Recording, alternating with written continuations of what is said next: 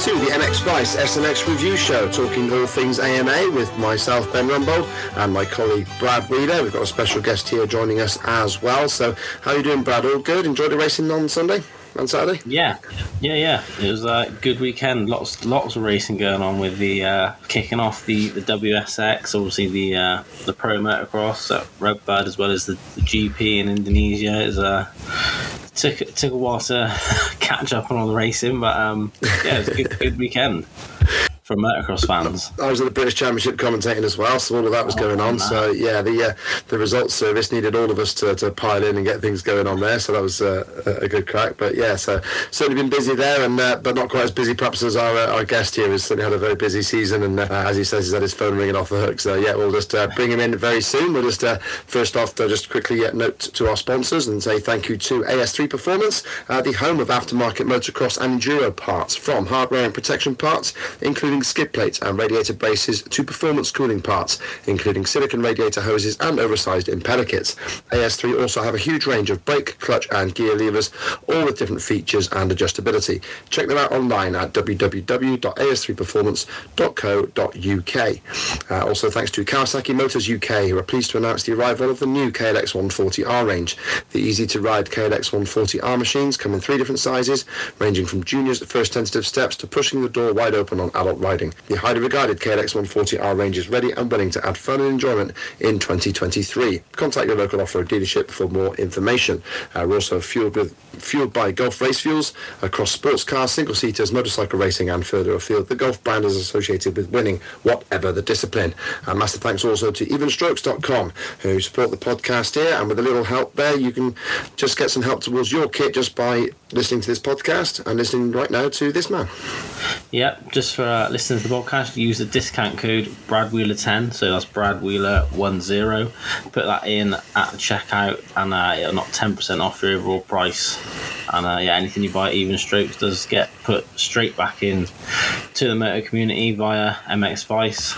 So anything you need to buy, head over to evenstrokes.com.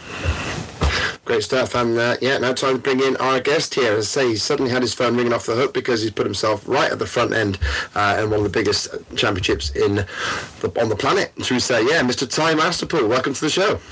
Hey guys, appreciate you guys thinking of me, and thank you for having me on. Yeah, no problem at all. We've certainly been setting things alight there this season with obviously a great first ride there at Thunder Valley, and then coming through and getting as close as anybody has got to Jet all year, I think, there at the first couple of corners there at Redbud. So what's your take on it all? How come you think it's how come you're suddenly right at the sharp end, do you think? It's been a lot of hard work and stuff leading up to this moment. So, been putting in the work. It's been a rough couple years and stuff. We have had a lot of up and downs and some small injuries that's kind of set me back the last couple years. But, it's really just been an emotional couple years, and nice to see the hard work paying off and stuff like that. But, a little bum. My bike blew up on the second moto, but it happens. It's part of the sport, and a little bummed on that, but it was awesome. Redbud was sick. The fans there are always the sickest and stuff. They were going crazy and stuff. So it was awesome. Really wish I could have got on the podium there just for the fans and all that. Yeah, it looks like one of the most fun podiums of the entire season. What was it that actually happened to the machine? Not for sure exactly. I think just overheated and blew up. It is just kind of a fully stock bike. So, the bike's handling pretty good to be hanging up there with the factory boys and stuff like that on a full stock bike. But, That's a shame. Yeah. I think you're kind of getting yourself as a name as a bit of a Redbud specialist, but I think it's just because it just, I don't know if it just seems this way, but it kind of seems like this is the only race that you've done consistently over the last sort of 3 or 4 or 5 years. You've always seemed to be sort of fighting fit at Redbud, and then either sort of don't make the start of the season, or you catch an injury and you don't make the end of the season. But it just kind of seems you're making a name for yourself as a Redbud guy. Yeah, and funny, I'm always just kind of ready to go at Redbud. It's I don't know if people think I just performed there, but it's the only race that I've really done in the last couple of years.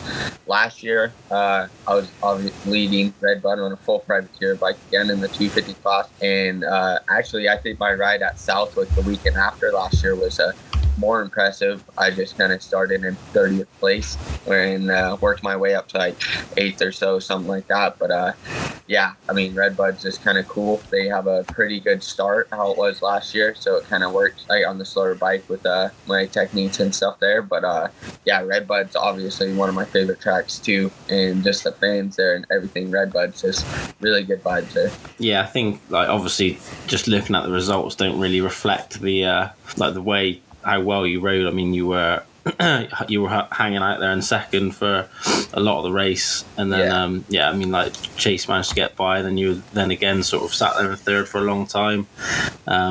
I think Dylan sneaked by, and then obviously the coming together with AC was just unfortunate, sort of wrong place, wrong time, but still the sixth, and then obviously had a bike problem, but that sixth could have easily been a fourth, and the DNF could have easily been like another third or fourth, so yeah. Shame, really. Yeah, I mean, I felt like I kind of had third, and then first one I just kind of got caught up with some lappers, and then just some kind of small stuff, and then unfortunately stuff with AC. Obviously, it wasn't intentional on his spot. It wasn't like he was trying to take me out or anything like that. So no hard feelings there, but yeah, just part of it. Kind of tough luck. It is what it is. And yeah, was it a pretty nasty looking crash? Because you seemed to sort of suddenly do like a front somersault over and then landed almost flat on your back on the top of the tabletop. So yeah, I mean, were you okay after that, or was it you've got like a sort of big black spot somewhere? Yeah, I kind of bounced off my head actually, so I kind of hurt my neck pretty good. Actually, I like broke one of my toes. I think my toe got hit on his handlebar or something. So like I thought my foot was like so hot when I was riding. I didn't know if I was like bleeding out in my boot or something like that.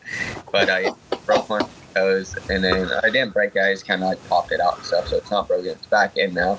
Yeah, just a little bump. Nothing serious. But yeah, my bike was just really banged up from that one and stuff. So. Do you think that was anything to do with? Do you think that damage from that crash was anything to do with why it came to a sudden stop? Because it was only like on the second lap that it stopped, wasn't it? Yeah, not for sure. Definitely had something to do with it. My lever was pretty bent and stuff, so like I don't know if my clutch was kind of halfway in or whatnot, but like I had to use my whole hand just to pull in the clutch and stuff like that. But it was only with like 2-3 laps to go whenever that crash happened. So yeah, hard to say. I think the bike just kind of overheated, but yeah, I'm not for sure. I think the motor should be getting to us either tomorrow or so we can tear it apart, kind of know what happened. So yeah. Okay, right. So this you just coming back via truck, I take it then, is it, when you've flown back? Yeah. Yeah. Nice one, good stuff. So you're going to take it apart, you say, and try and go from there, or are you going to go for a complete replacement, do you think? Or does it just depend on what's wrong? Yeah, it kind of depends what we can get our hands on. Obviously, full privateer, so just trying to keep my head above water. But no, I got a lot of people, HBI Racing, the people who are transporting my bike, they're helping me out quite a bit and stuff. But yeah, we should just have a new stock motor for next weekend. So hopefully I can do media day or on Friday, so I can kind of break in the bike and break it in nicely instead of just throwing it straight out and qualifying and stuff. I think you've earned a media day appearance. I think that's something that you can probably lay claim to now, I think. Say, hey, I was on MX5 for some guy in England the other day. I deserve to be on media day.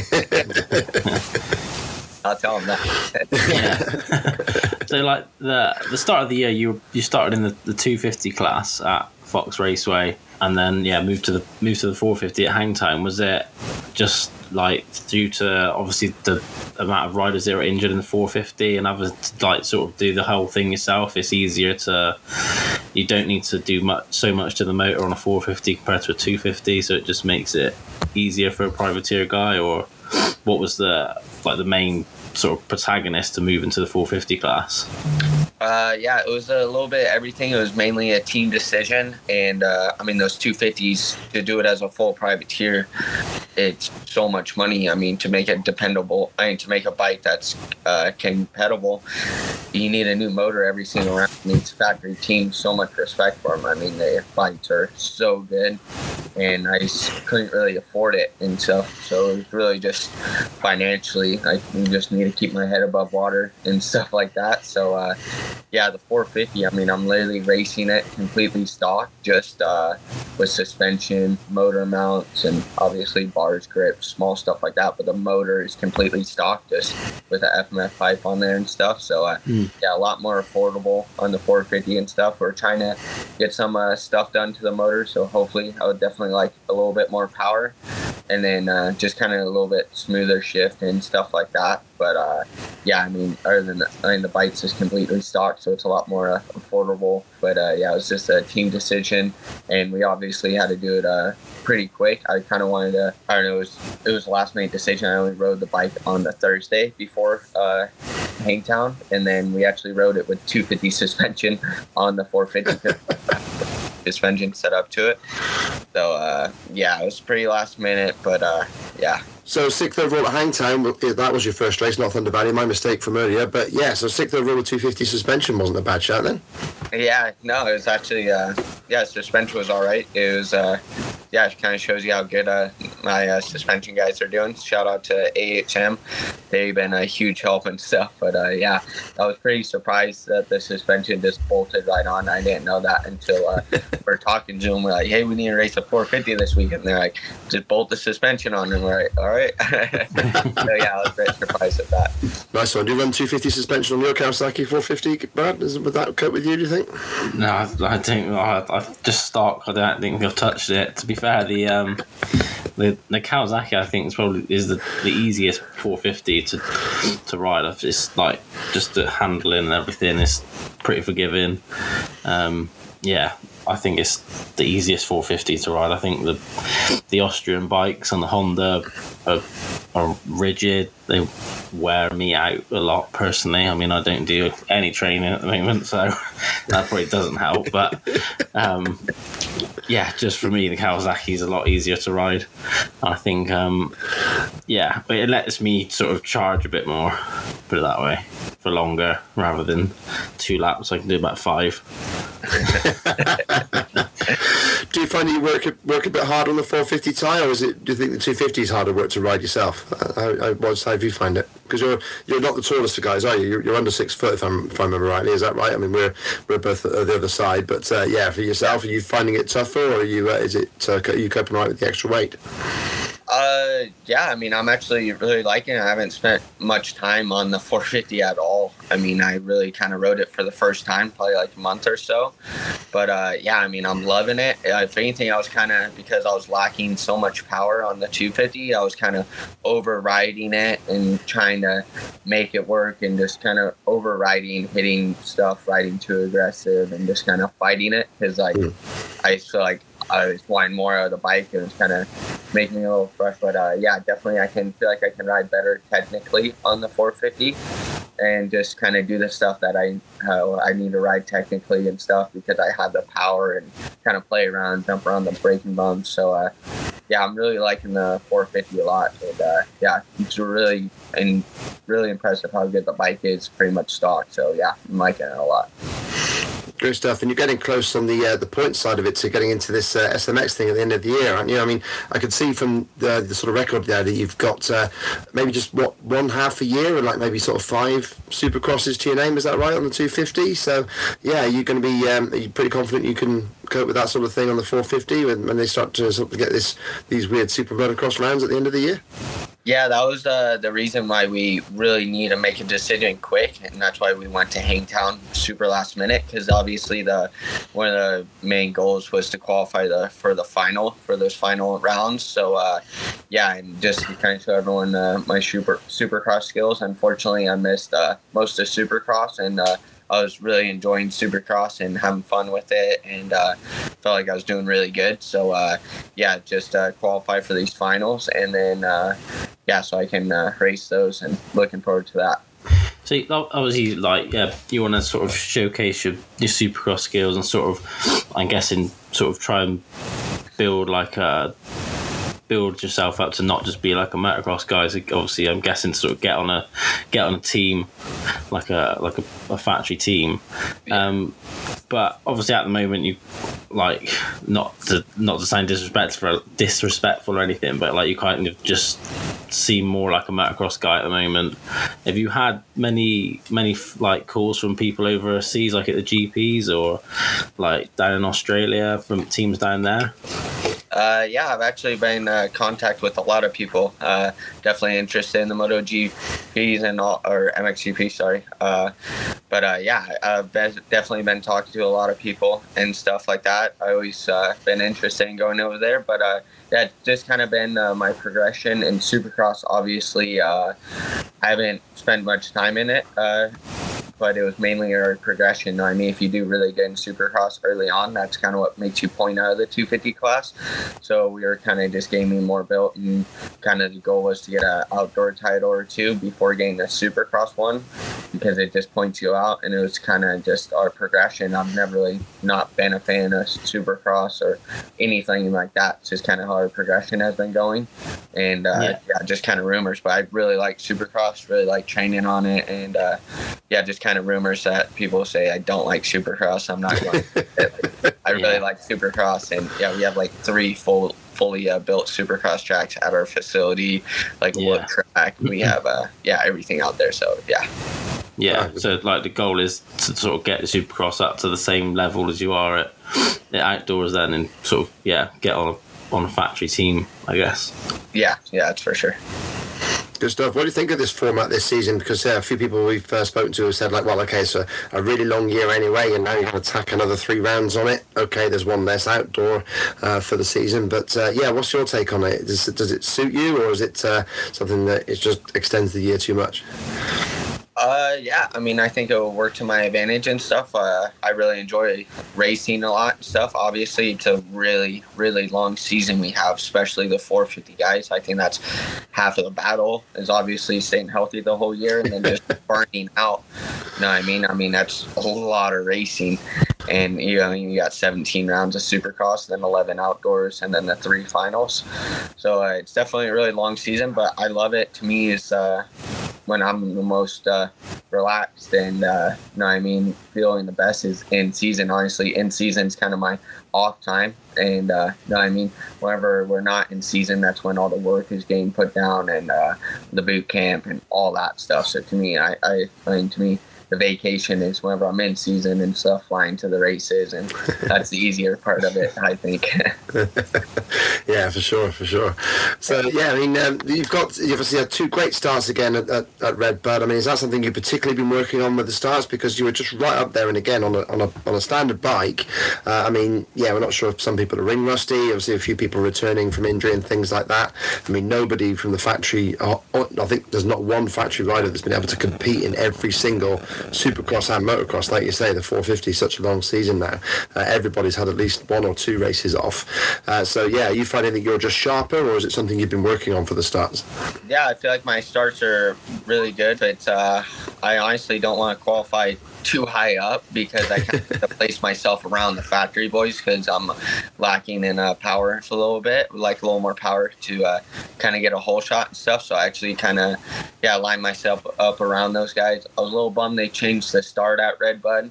I felt like the other one was a little bit better and safer and stuff also. But yeah, see how the starts are at Southwick with the sand and stuff. Hopefully, be able to stay up there. And but yeah, I mean, I feel like my starts have always been pretty strong. And yeah, I mean, that start there. Do you remember that start at Redbud, Brad? Going back to that design, it was back to 2018, wasn't it? Yeah, I do remember. I've just got an image of Cooper. There's a big pile up in the 450s, and I just remember Cooper Webb. It was like his first second year. He's on the factory Yamaha, just like in a pile, just like off the edge of the track. Yeah, I do. I think I've not rode either way, but yeah, I do quite like that layout for the start. I don't like the grids at GPs or anywhere. I think they're shit, personally. Is that just because you get shit starts on them, Brad? No, I can get out the start anywhere. I should know that by now. You're pretty decent, yeah. Yeah, I just don't like it. I think it takes away it takes away, if you're good at starts, it sort of evens it out a little bit, and if that's kind of your thing, you get a good start and you're like a lead from the front guy, it's it can really fuck you big time.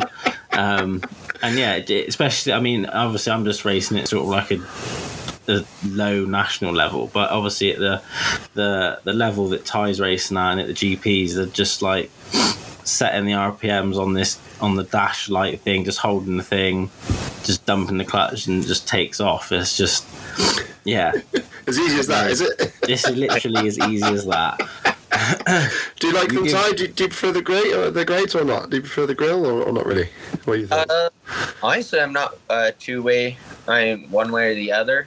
He's right. It definitely evens the playing field out a little bit on the grit. And to me, if I'm really good at feeling stuff to start. So obviously the dirt is a little more finesse. And obviously if you have certain technique of packing it, there's a lot of techniques of packing, like building rear tire, and you know what I mean. So there's definitely a lot of different techniques with the dirt, and it just makes you really, really have to feel your start on your sight lap too, till you have that dirt. So the grit definitely makes it easier, but with the grate, it's weird. So it's like you hook it up, you're coming out of the gate so much faster. So the ruts out of the gate are way gnarlier. Like it's a lot more hold. Oh, wow. So your wheels spinning so much faster than where you would if you're starting out of dirt. Okay. You know what I mean? So the ruts get a lot deeper and a lot quicker and stuff.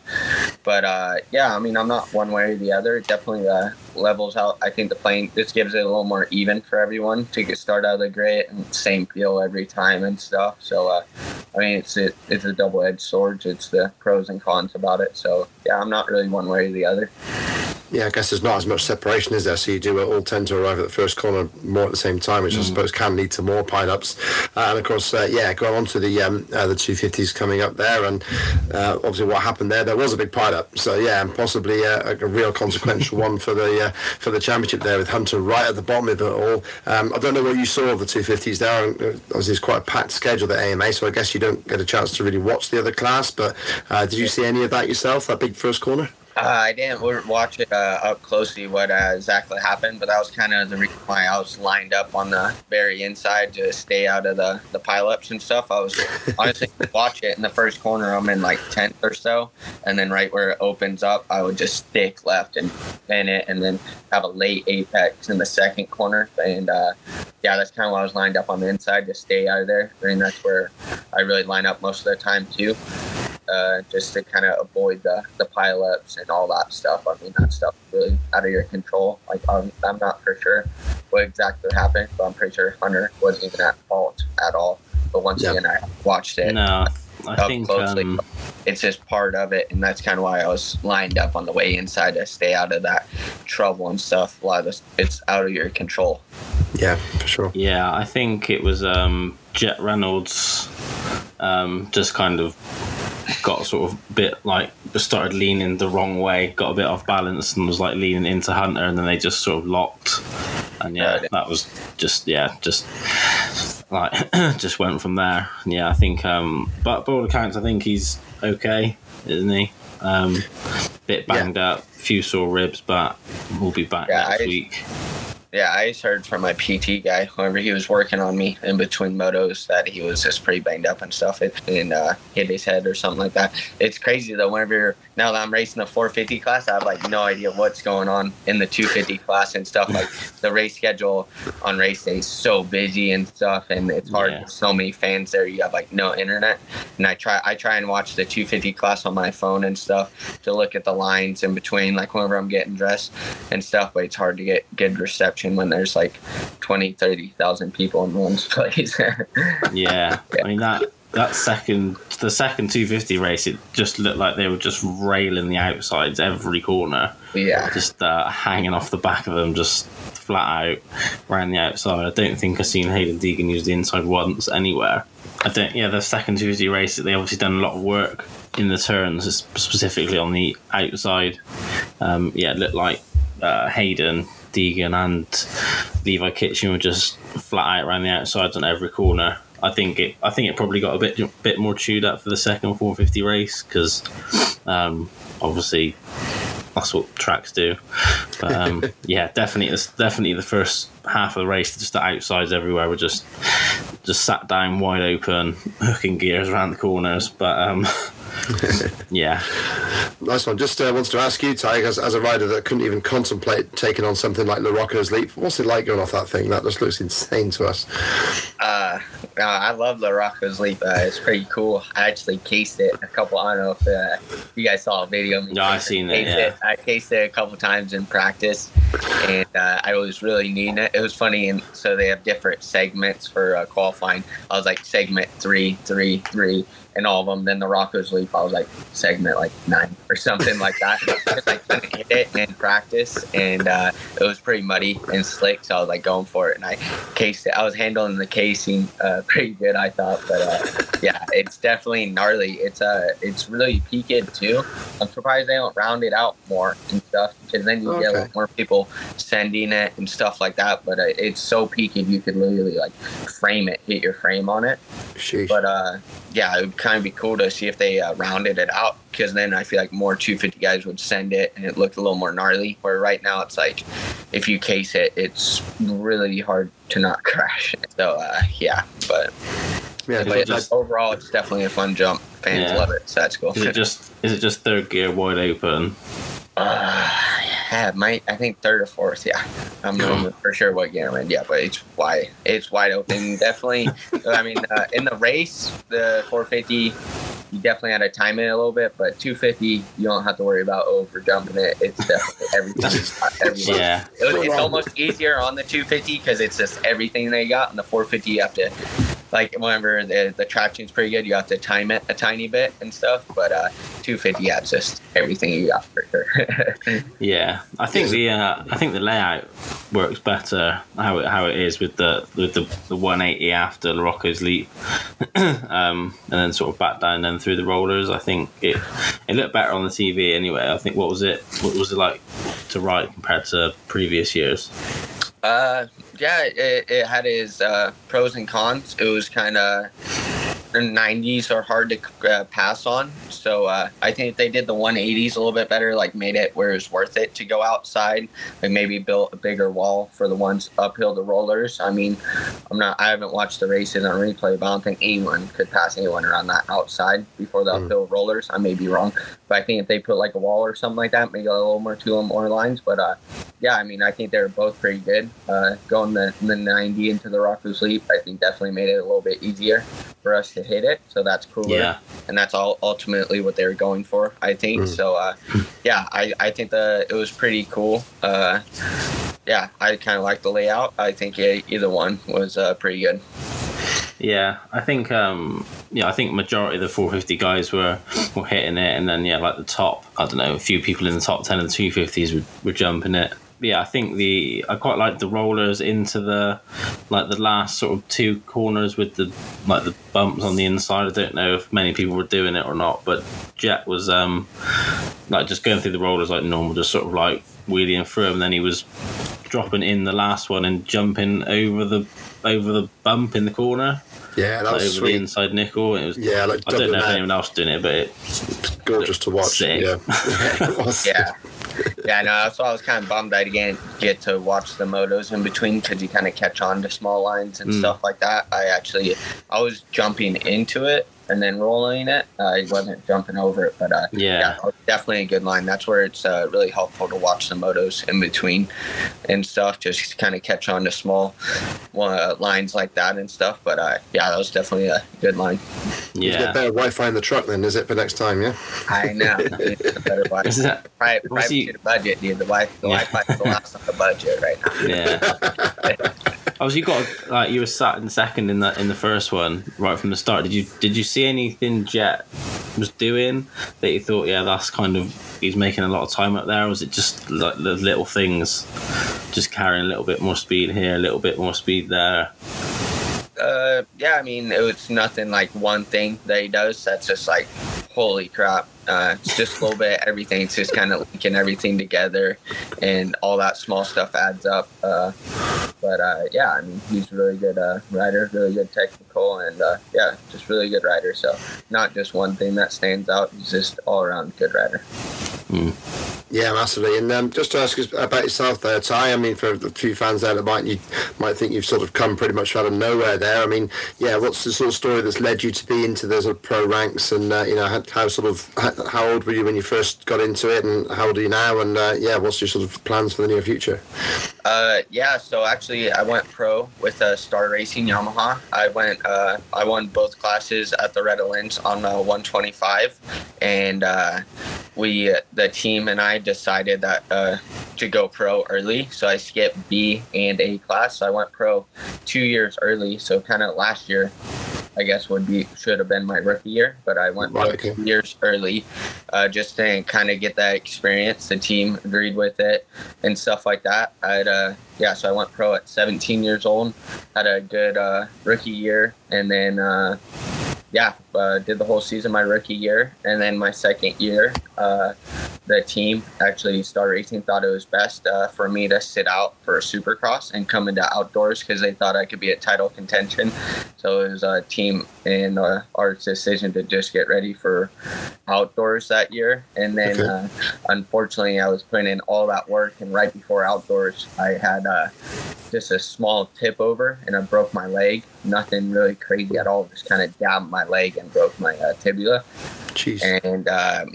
And then I was off, and then I got released. That was COVID year, so that was 2020. So I got released, I think it was a Tuesday before Red Bud, and Red Bud was on like a Thursday or something because it was COVID. So that's when we had 2 races there. Yeah. I got released like 3 days before the race, and the team was like, you can come out here and test whenever you get a release from the doctor's note, because I was riding early with the doctors and they knew that. I was just riding corner tracks. So the day I got released, I flew out to California, did 1 day of testing with the team. They're like, all right, ripping, you're good to go race. And then that's whenever I got the whole shot at Red Bud and did the point up to my older brother, Jesse. And that's whenever I almost won Red Bud there. But obviously I was leading, I don't know, it's a little foggy, but I was leading for most of it. And then obviously I came right off the couch. I don't care how good a shape you're in. Riding is totally different. So I start cramping up, and obviously stuff being off the bike for 3 months was catching up to me. But I think I led for 20 minutes or something like that, and then started cramping, started fading pretty hard at Red Bud. But then and then that was that year. And then unfortunately with kind of COVID and all that, we lost Geico and a couple big things, so kind of left me without a contract there. And then just been a full privateer since. Yeah, so I do remember that point to the sky there coming out of Red, but that was that was pretty special coming out that first corner. That was a nice moment for sure. That was awesome. Great stuff. So obviously the plan now is do as best you can in SMX and get yourself as much pocket money as you can from that nice big ways there. Are the riders talking about the money side of it? Is that something that's made an impression on around the paddock, or is it something that you just like, it's just another race?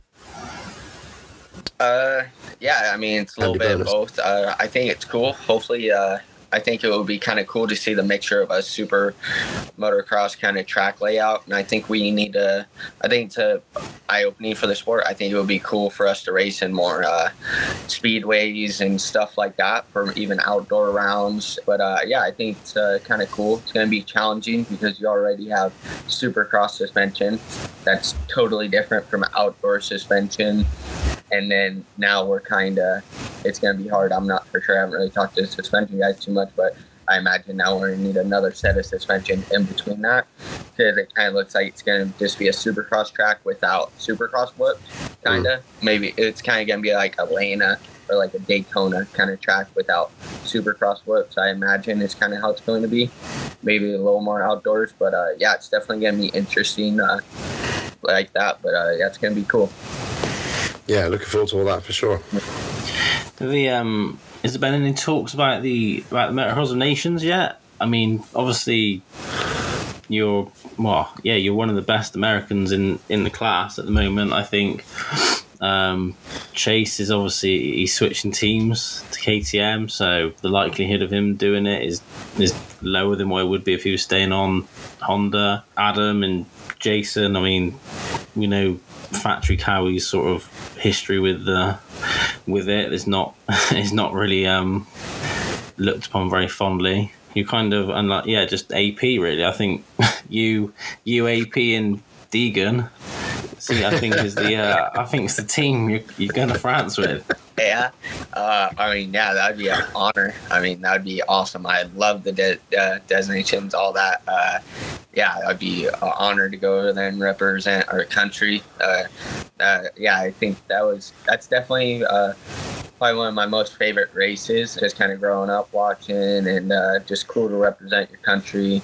And that would be an honor to do that. Just even think that if I would be in the talk for being on Team USA, that'd be awesome. There, that'd be an honor. That'd be really cool. Yeah, yeah, but I mean, in all seriousness, you keep putting it out there in the top 5. I don't see how you're not in that conversation. Yeah. I mean, like Jet's obviously Australian, yeah. Brandis is French.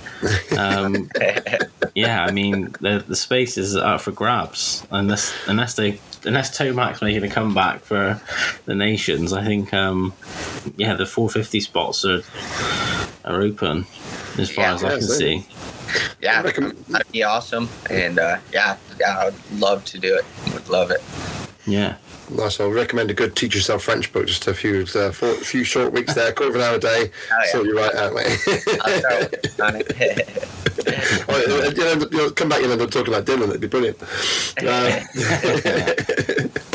So just to review Red Bud a little bit there, of course, if we go through the 250s first, I mean, obviously, Hunter, I mean, away and clear that first one, quite an incredible race from that side, and then obviously the big problem there that led to a very strange sort of mixed up overall result there, with Kitchen going 7-1 and ending up second overall, although he did win best haircut of the weekend. That was a pretty sharp setup there. Do you ever fancy doing that sort of thing, Brad? I'm sure because pitch you trackside with the Union Jack sprayed into your hair. No, I did bleach it blonde like a couple of years ago. I do remember that. Wife was not impressed, was not keen. That with the mustache, she was not. It was funny. I saw him walking up to Riders meeting. I know they got great, and I was like, it was so funny. I started laughing so hard. It looked like a bit of a cheap job because none of those colours were really quite right. It was more of like pink, turquoise, and like beige in the middle. It was a really odd one. It looked pretty good. I think before it was maybe all the sweat and stuff that mixed it up. But Riders meeting early in the morning, it looked pretty good. It was red, white. For sure. On the podium, I was like, ooh, got this round. Absolutely brilliant. Then, of course, Vial very nearly breaking onto the overall podium. There was a nice race from Vial. I thought he came through well, and a real shame that he came together there with Ryder D in that S-bend, the new layout there, the left-right. I mean, that was a tricky little crash, wasn't it? I mean, I don't know if you saw it, or certainly myself and Brad saw it, but did you see it, Ty? Did you see the crash that Vial had? So, he came, I think he was expecting Ryder D to stay on the outside. So he went to the inside on the left-hander as Vial went on the outside. So Vial was headed to the inside jump, and then Ryder D came across him.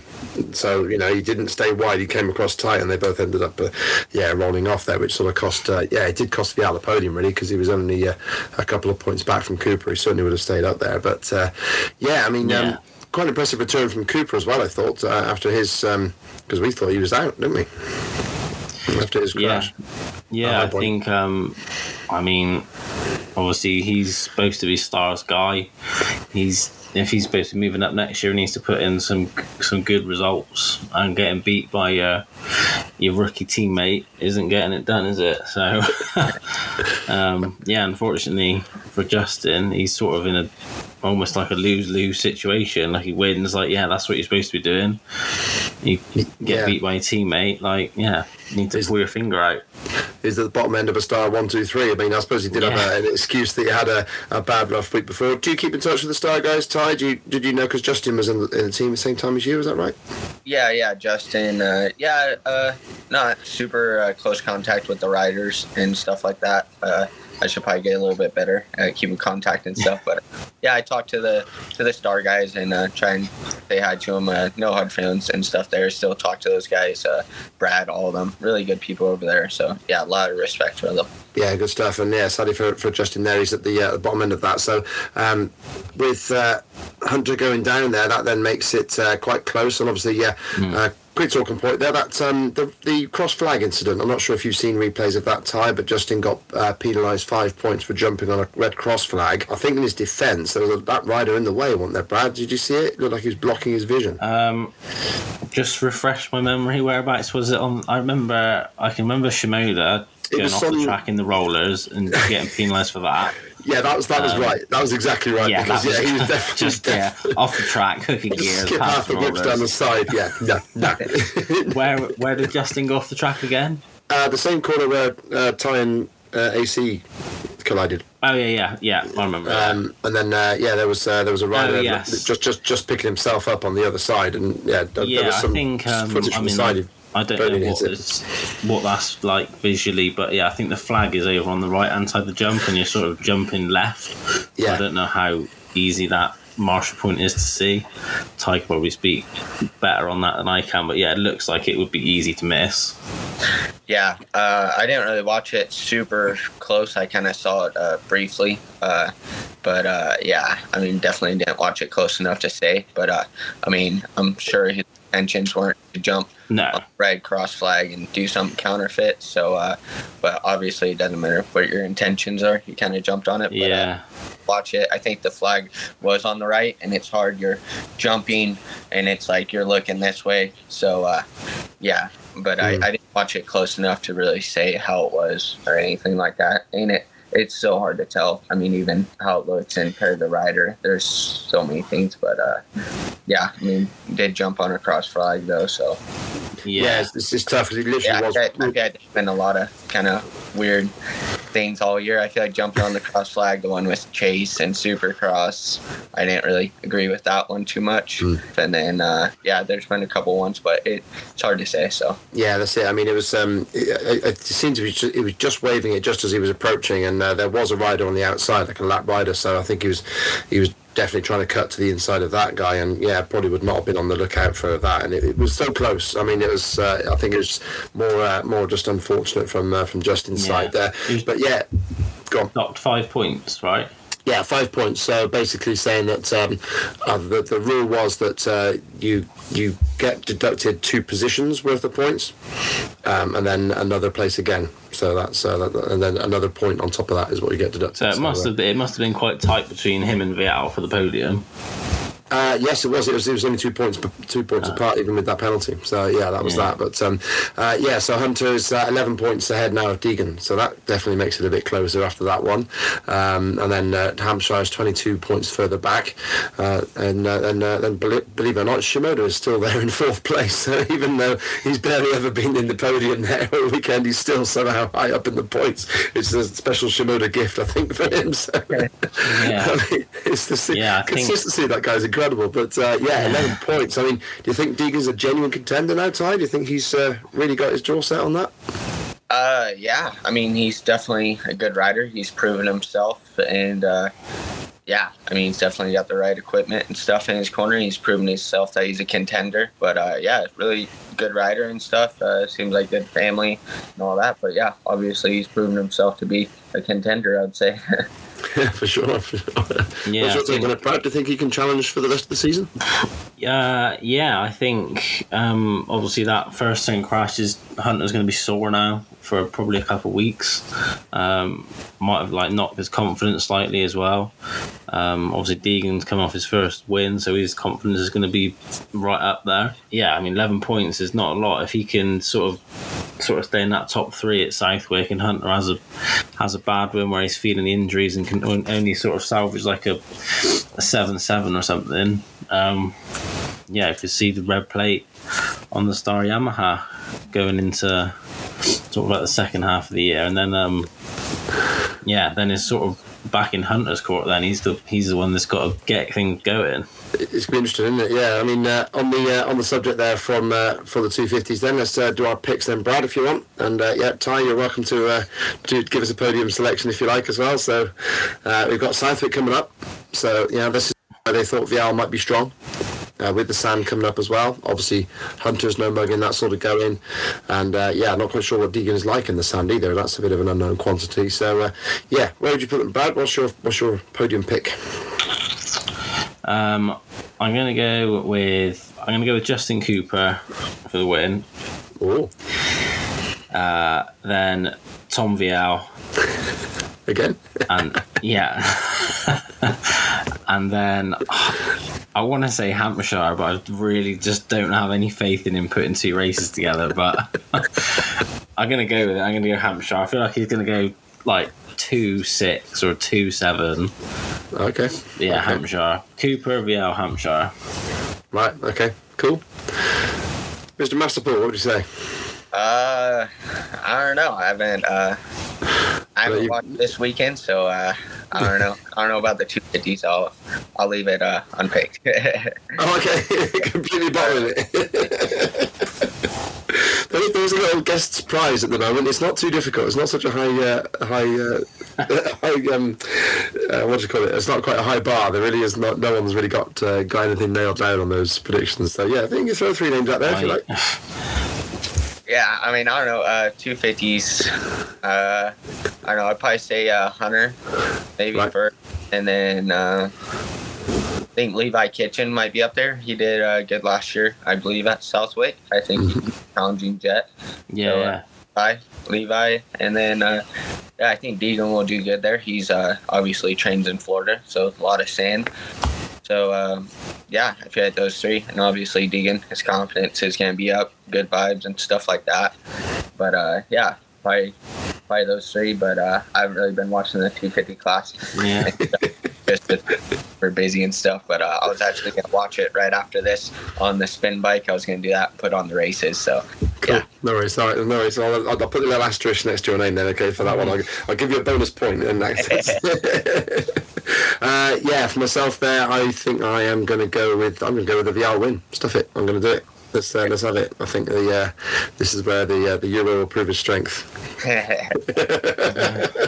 And then I like your star guys. I think that's quite a good shout. I don't know about Cooper. I don't know about Hunter. The 250s is just all over the place. Okay, right. So I'll stop faffing. Cooper. No, I can't stop faffing. No, I'm really this is really painful. Sorry. Just throw a dart at it. You got people going 7-1 for second and 9-2 for fourth. It doesn't matter. Okay. Vial, Cooper, Kitchen. There we go. All right, I'll get that one. There we go. All right. I mean, last weekend I went 11-3, 4-2 for first. So You did? How did that happen? I was still trying to figure that out. Yeah, I don't know. Man. That's some we were sat around the barbecue Saturday, and I went 11-3, and I was in second. So I don't know what was going on, but I'll take a win. Yeah, absolutely. Fair play. Yeah, that's a totally bizarre one, but yeah, great stuff. Yeah. All right, then. Right, thanks for your predictions, guys, and sorry to push you that time, but I felt like I insisted a bit too much, but hey, stuff it. It's all good stuff. And of course, the 450s again, 10 out of 10. I mean, the Jetster is just flying away. Incredible stuff. I mean, you were there, and obviously right in this case there, Ty, and I loved your reaction there. It's like, well, there he goes. At Chase, I mean, Dylan sort of surprised him there, with a bit of pace there in the second race. Chase was sort of thereabouts, considering it's his return to racing, like you say, Ty, so difficult to come off the couch and go there. I mean, in the sand, I don't know, how are you feeling with Southwick? How are you feeling with the sand? What's your thoughts about that place? I like it.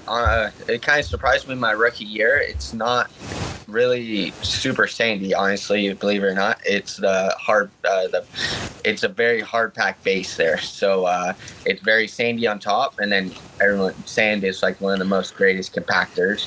So the base is super hard packed. It'd kind of be cool if they ripped it or something to break the base to make it really sandy and stuff like that. But yeah, it's a really hard packed base, so it's like you're skating a lot on the track.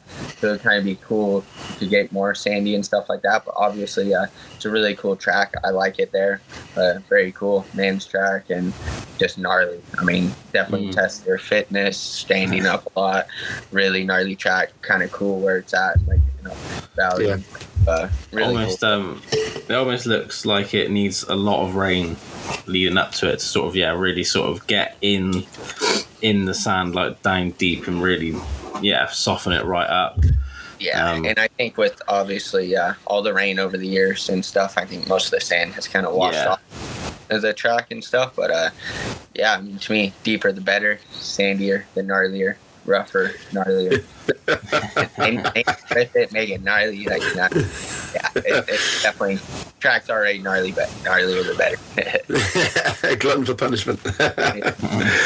Brilliant stuff. Okay then, so do you want to predict the race that you're going to be in? Yeah, I'll do it. Okay, cool. Okay, I'll let you fire away then. Go on. Yeah, I think Jet first. I think he deserves that.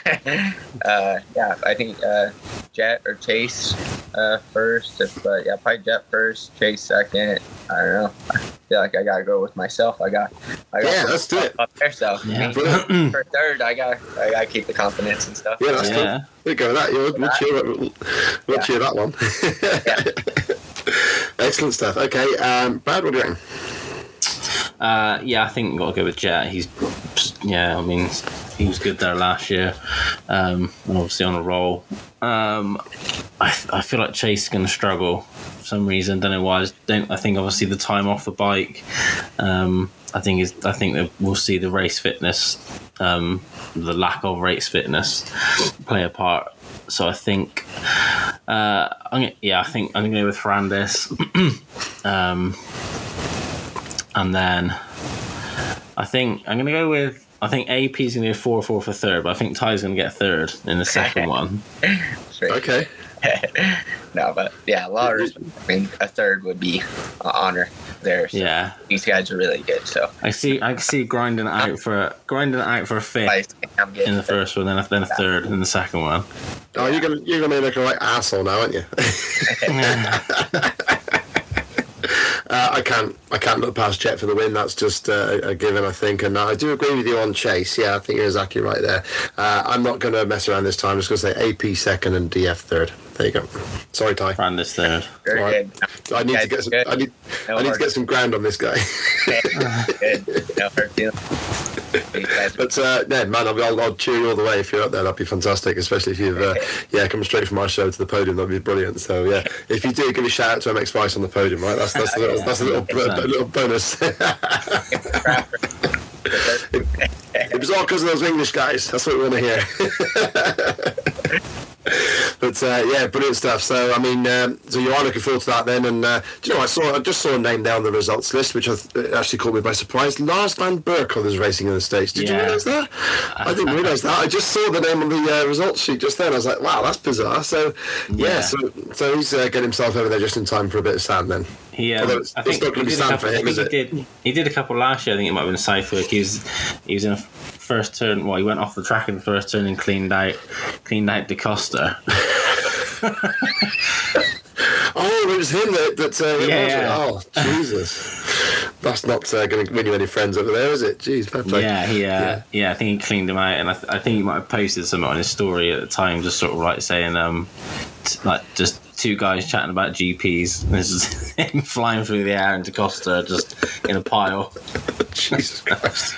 So that would be why he's on a Honda, not a KTM then. I guess they must have withdrawn all support then. Yeah, okay, fair enough.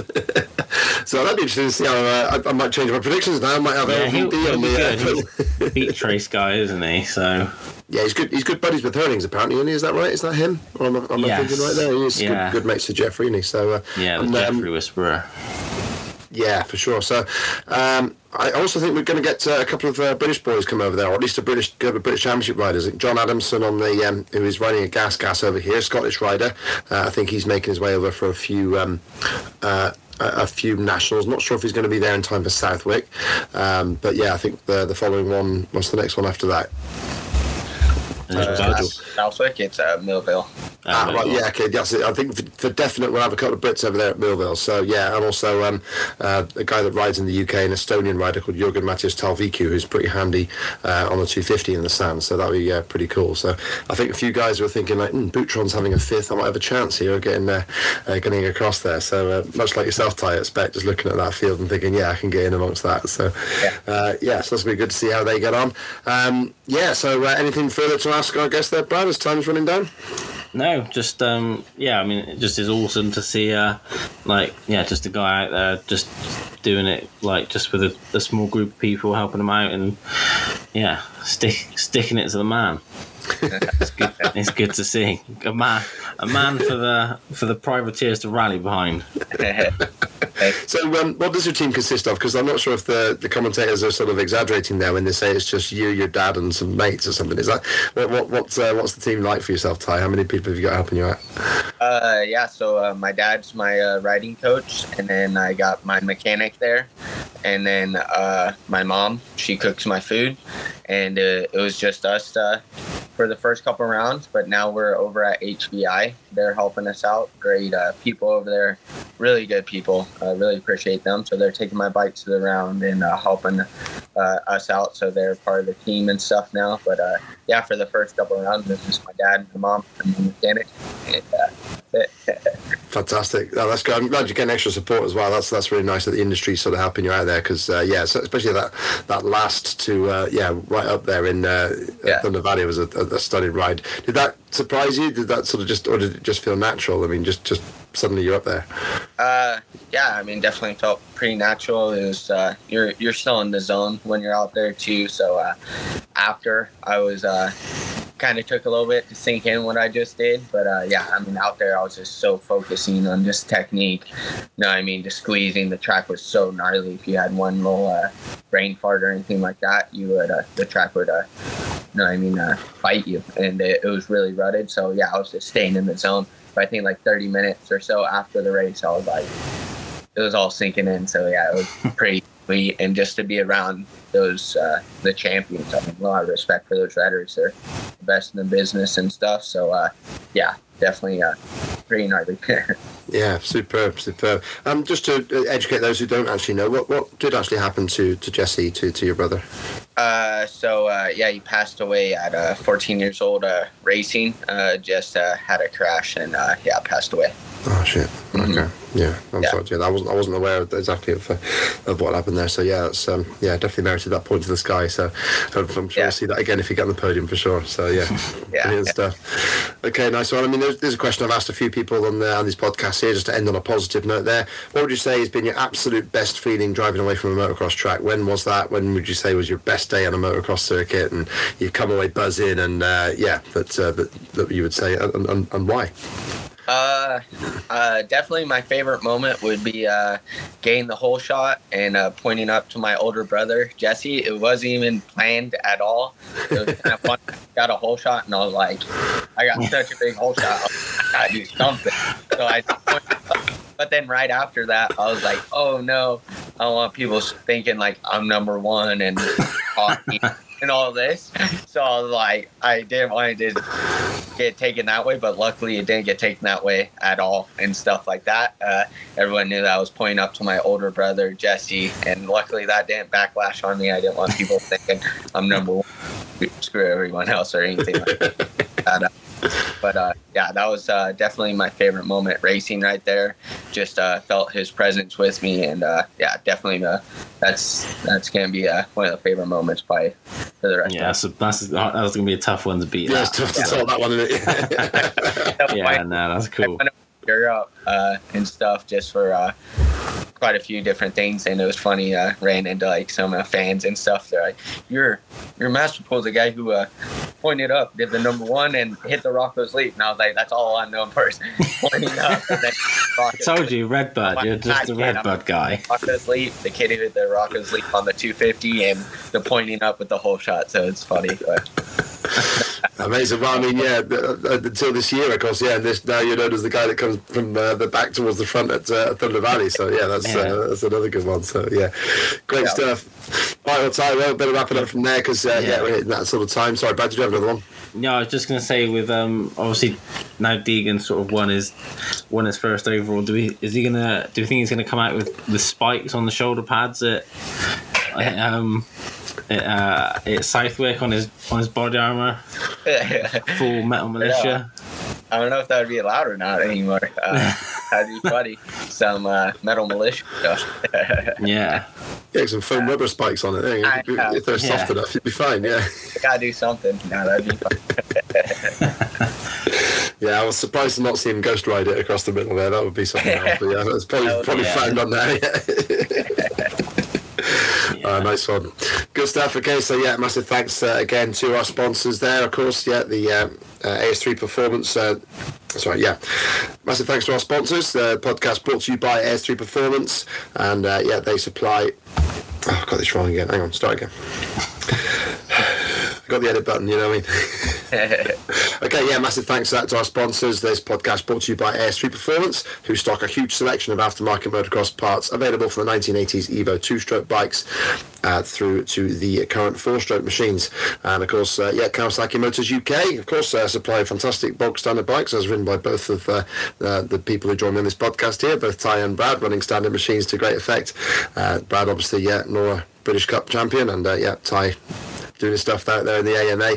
So Kawasaki Motors UK, pleased to announce the arrival of the new KLX 140R range with an easy to ride 144cc 4-stroke engine, push button start, and plush suspension, making for great trailblazers in 3 different sizes, from juniors right up to opening the door on adult riding. So contact your local off-road dealership for more information.